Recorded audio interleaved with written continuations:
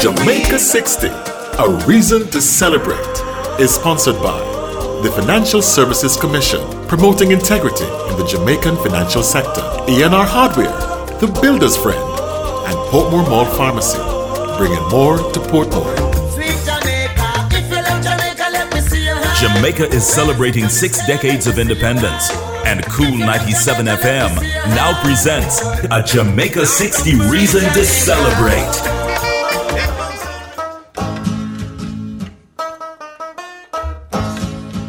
The Constitution and other areas of national development was principally the work of 17 parliamentarians, which includes 1 woman and 16 men, some of whom went on to serve as governors general and prime ministers of Jamaica, but all of whom collectively have given us the opportunity to celebrate Jamaica 60.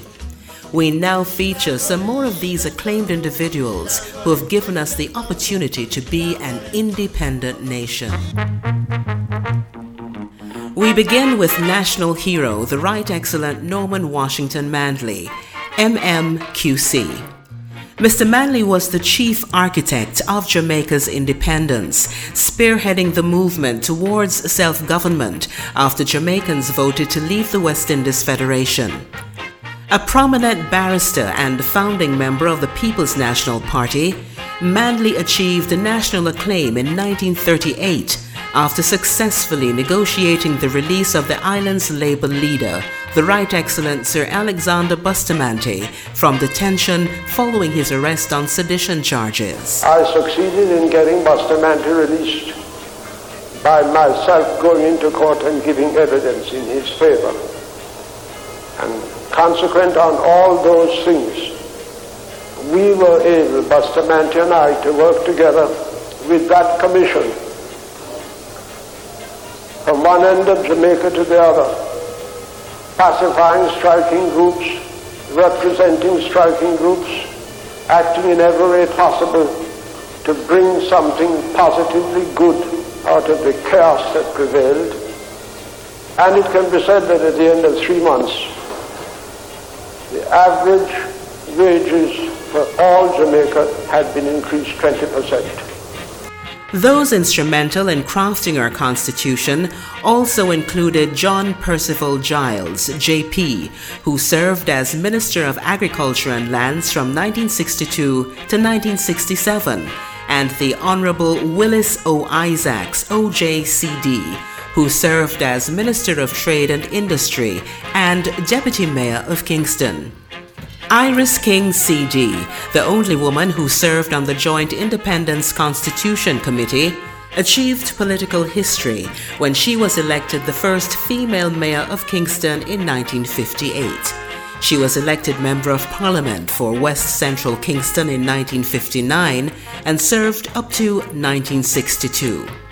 That in this business somebody had to take the lead, as in most affairs, and that was either from my group to ask for limited reforms, that we should nail our flag to the mast of complete, full self-government in the sense of independence, and fight for that.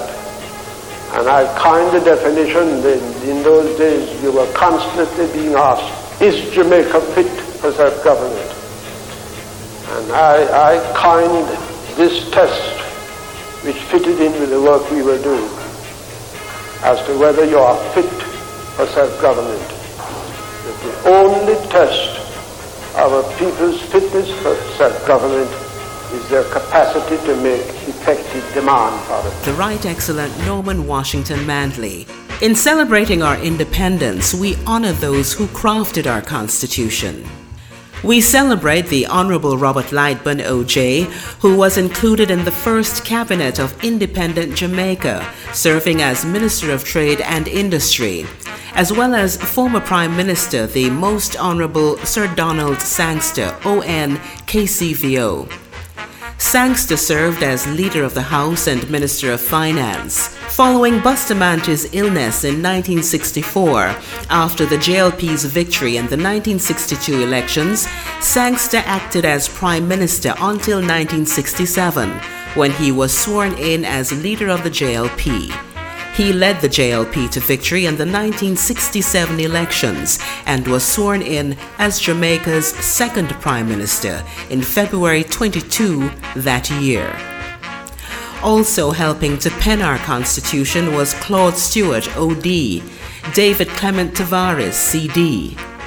Stewart served as Minister of Health between 1955 and 1959, as well as Member of Parliament for the St. Mary Western constituency between 1955 and 1962, while Tavares served as Minister of Housing from 1962 to 1967.